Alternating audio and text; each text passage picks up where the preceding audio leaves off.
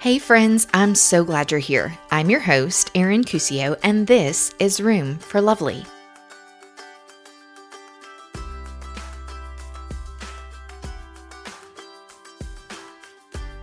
Several years ago, I began following Kayla Stoecklein on social media. This was some time after Kayla lost her husband, Andrew. As lead pastor at Inland Hills Church in Southern California, many were devastated when they heard the news that in 2018, Andrew died by suicide. Kayla was left in the wake of his death with 3 small boys and a life that was completely unlike anything she had ever imagined. The last 4 years have been inexplicably difficult and messy, while also providing space for hope and light in the journey, as Kayla has worked to find purpose amidst her pain. Today, she's here to talk about how this season has offered her and her boys the gift of healing as they have been rebuilding beautiful. Thank you, Kayla, so much for being here.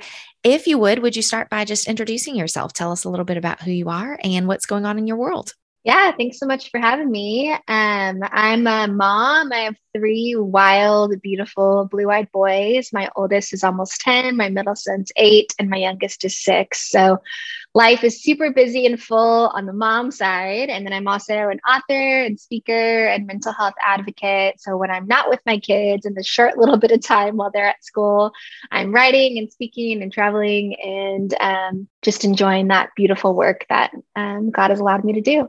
You mentioned being a mental health advocate, which is really kind of where my journey following you started. I just so empathized with what you had going on because that you had 3 boys, and I just couldn't imagine being in your shoes. But would you take us back just a little bit to how that part of your journey kind of began? Yeah, so our journey really started in the fall of 2017. My husband, Andrew, he was leading our church at the time, big church in Southern California, like 4,000 people. And he had been leading and running hard and running fast for about 7 years. And I think everything just kind of caught up with him and he entered a season of burnout. It started with panic attacks, and those panic attacks kept getting worse and worse and worse. And it eventually led to a visit to the hospital, and then a depression diagnosis. And so in the summer of 2018, we really wrestled with depression. And I say we because when you're dealing with mental illness, it really is a we thing. Our therapist described it that I was co-burdening my husband's depression. And so we were in the season of depression and we were doing everything we knew to do to support my husband's mental health. He was seeing a psychiatrist, he was taking medication, we were seeing a therapist together for 2 hours every single week. He was spending time with mentors. We went on a 2-week road trip, just the 2 of us, to work on our marriage. Like, you name it, we tried it. We were doing everything we knew to do to support his mental health and to help him heal. And the doctors thought he was getting better, and Andrew thought he was getting better. And so he was released to go back to work in August 2018, and he hit the ground running, gave 2 powerful messages, back-to-back weekends on mental health, talked about depression, talked about suicide, gave out the suicide hotline number, and then headed into the 3rd weekend. He had a really bad day at the office. We all know what it's like to have a really bad day at the office, and it kind of just set his mind into a tailspin. And his mind was just so much more fragile than I think he realized, or the doctors realized, or our family even realized. And so that day we knew, okay, he needs to take more time off work. He needs to take some more time to heal his mind. We need to try to figure out what other options we have to help him find healing. And so while we were away from him for just a little bit, checking all our boxes and trying to figure out what the next steps would be for Andrew's healing, he attempted suicide. And it was an absolute blindside. That day that we found out about the suicide, that moment, it was the worst moment of my life.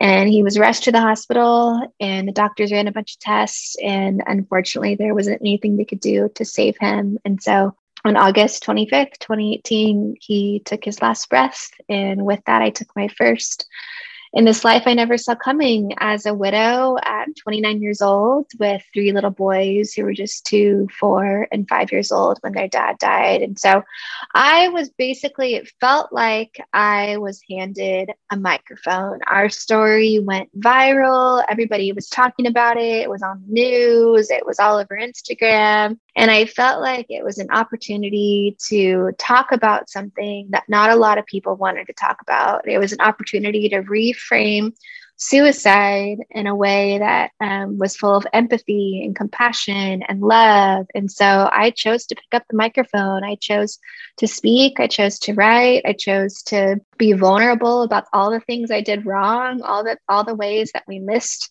the mark, all of the conversations I wish I would have had with Andrew. And it's been really powerful to see just the ripple effect of just my vulnerability and the way that God's used that to literally save people's lives.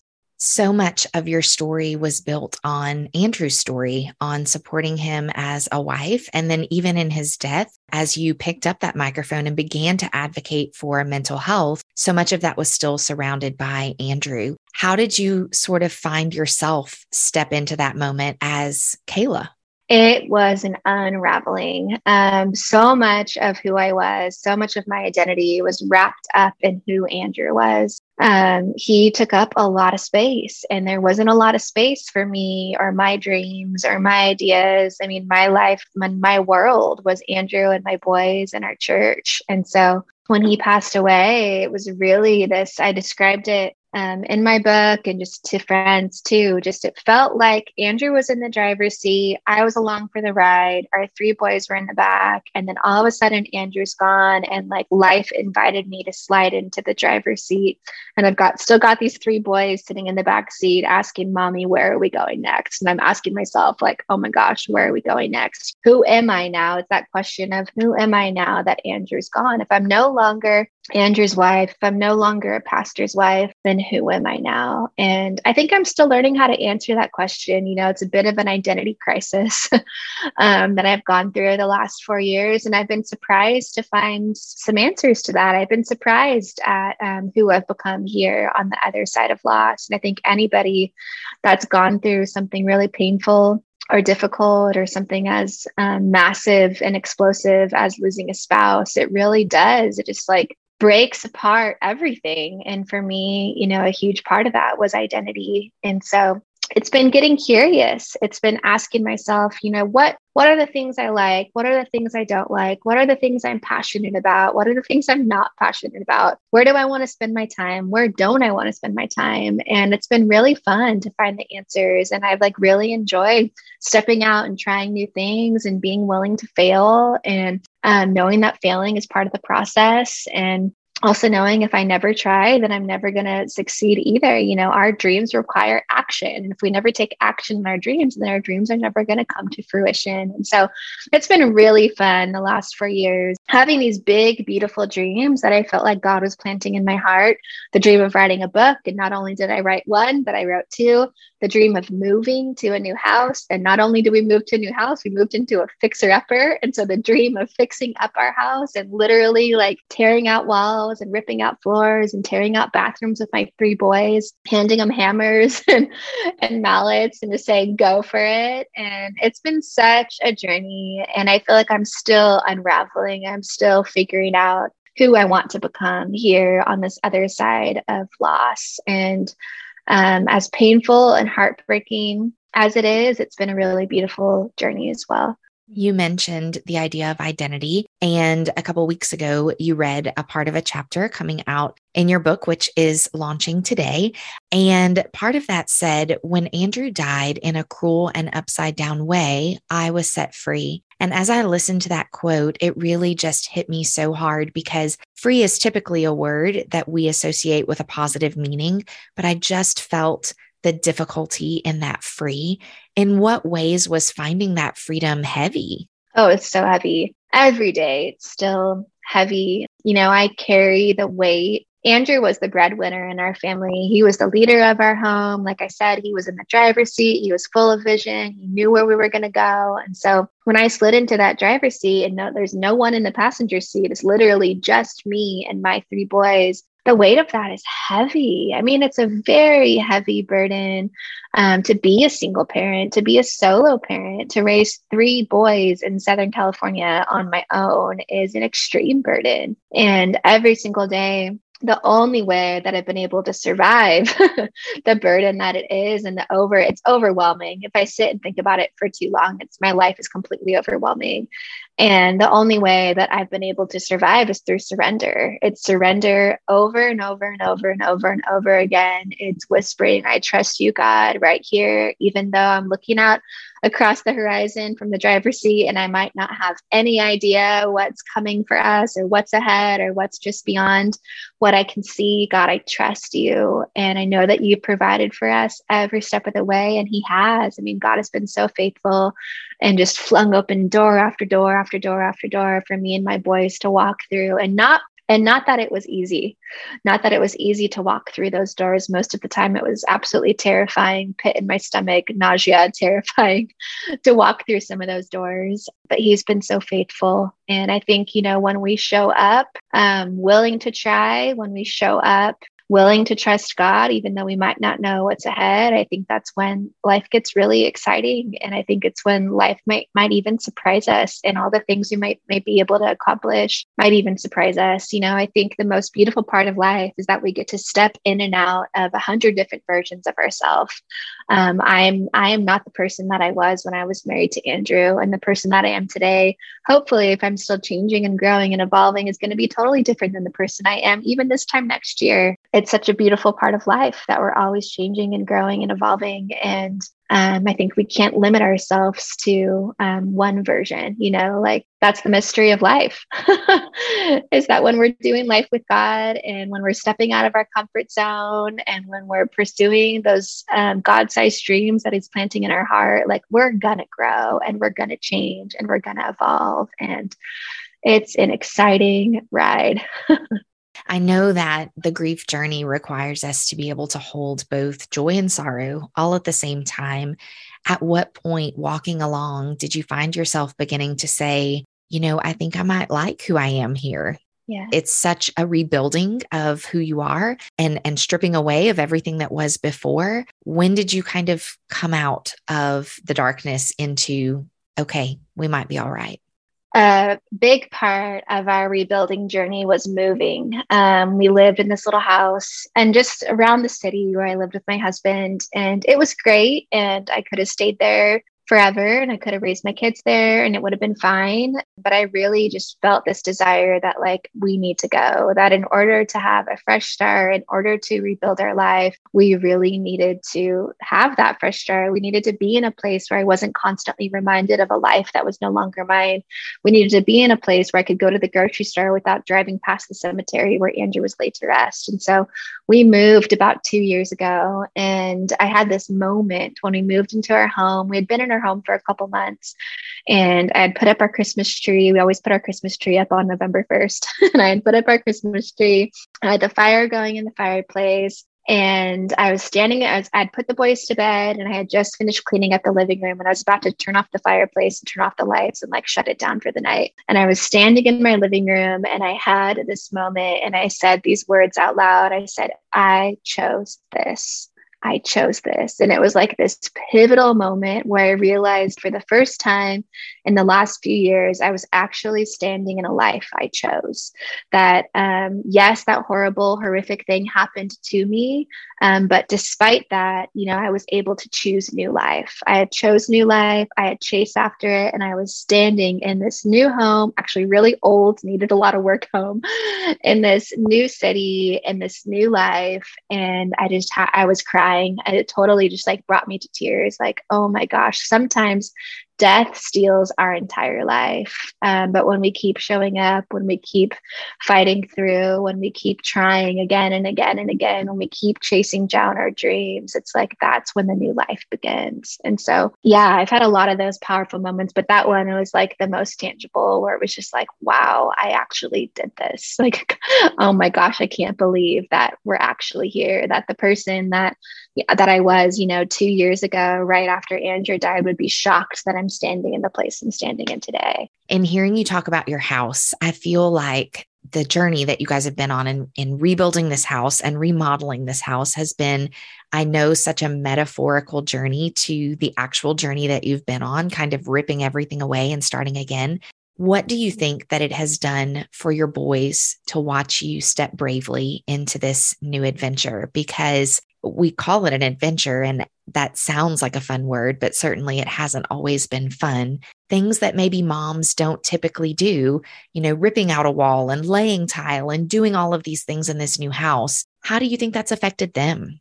I think it is epic that the boys get to watch a woman do manual labor in a home. It's just like so opposite of what culture sometimes like tells us, that women do these things and men do these things. And I think it's been so cool for them to see mom laying floors and laying tile and ripping out walls, and for them to be a part of it. I think they're going to look back when they're older and later in life and look back at this season, with a single mom and what that looks like. And I hope that they're able to look back and see that they had a mom that was fierce, that they had a mom that was super brave and willing to show up and do the hard things and try and try and try again. And a mom that might not get it right. The refrigerator might leak after you install it on the brand new floor, but then you remove the refrigerator and rip out the floor and do it all over again. That actually happened. It was so sad. But I think, I think it's modeling for them. I think the best thing that I can give my kids in this season is a healthy me. And I think for anybody that has young kids that's walking through a difficult season, like the best thing, the best gift you can give your kids is a fully alive, pursuing healing, pursuing rebuilding, a version of yourself that is just like fully alive and fully invested and fully present and fully willing to show up and do the hard work, whether that's the hard work of healing, whether that's the hard work of rebuilding, whether that's the hard work of dreaming. I think the greatest gift we can give to our kids is just a healthy, alive version of us. And I think that hopefully my boys will look back on this season and say, dang, mom really tried. I don't know if I did a great job, but mom really tried to make a beautiful life for us despite the really hard thing that happened. With the opportunity to really be anybody you want to be, what has been the best thing that you've discovered about yourself? I've been so surprised of all the things that I was capable of that I just had no idea, that I was capable of remodeling a house, that I was capable of writing a book, that I was capable of doing these interviews or talking on stages or speaking into a microphone. I think I've been so blown away by all of it, and just still in like awe and surrender, and just like cannot believe that this is my life in the most painful ways, in the most beautiful ways. Yeah, I think all of it is still so surprising. And I think that's part of the journey. It's like I'm standing in a completely different life. I'm living a completely different life than I was living over 4 years ago. And the person I am today is a completely different person than I was 4 years ago. And I feel like I'm still trying to figure it out. I'm still trying to find the answers. I'm still answering the question of who am I now, or who am I becoming, or who do I want to become? Yeah, I think all of it is exciting and challenging and fun and hard and painful. And it really takes a living with unclenched hands, a letting go of the clinging. I think for so long, at least for the first 2-3 years, I was just clinging to this life that I used to have, clinging to this person that I used to be. And it was like this, I was finally able to step into healing when I was able to let go of my clinging. And I think when we're able to let go of our clinging and live with unclenched hands and just surrender to the reality of what is, and begin to dream new dreams about what could be, it's like then we get to step into all that God wants to do here. So yeah, it's all exciting and wonderful and terrible and hard and beautiful, all tangled and twisted together.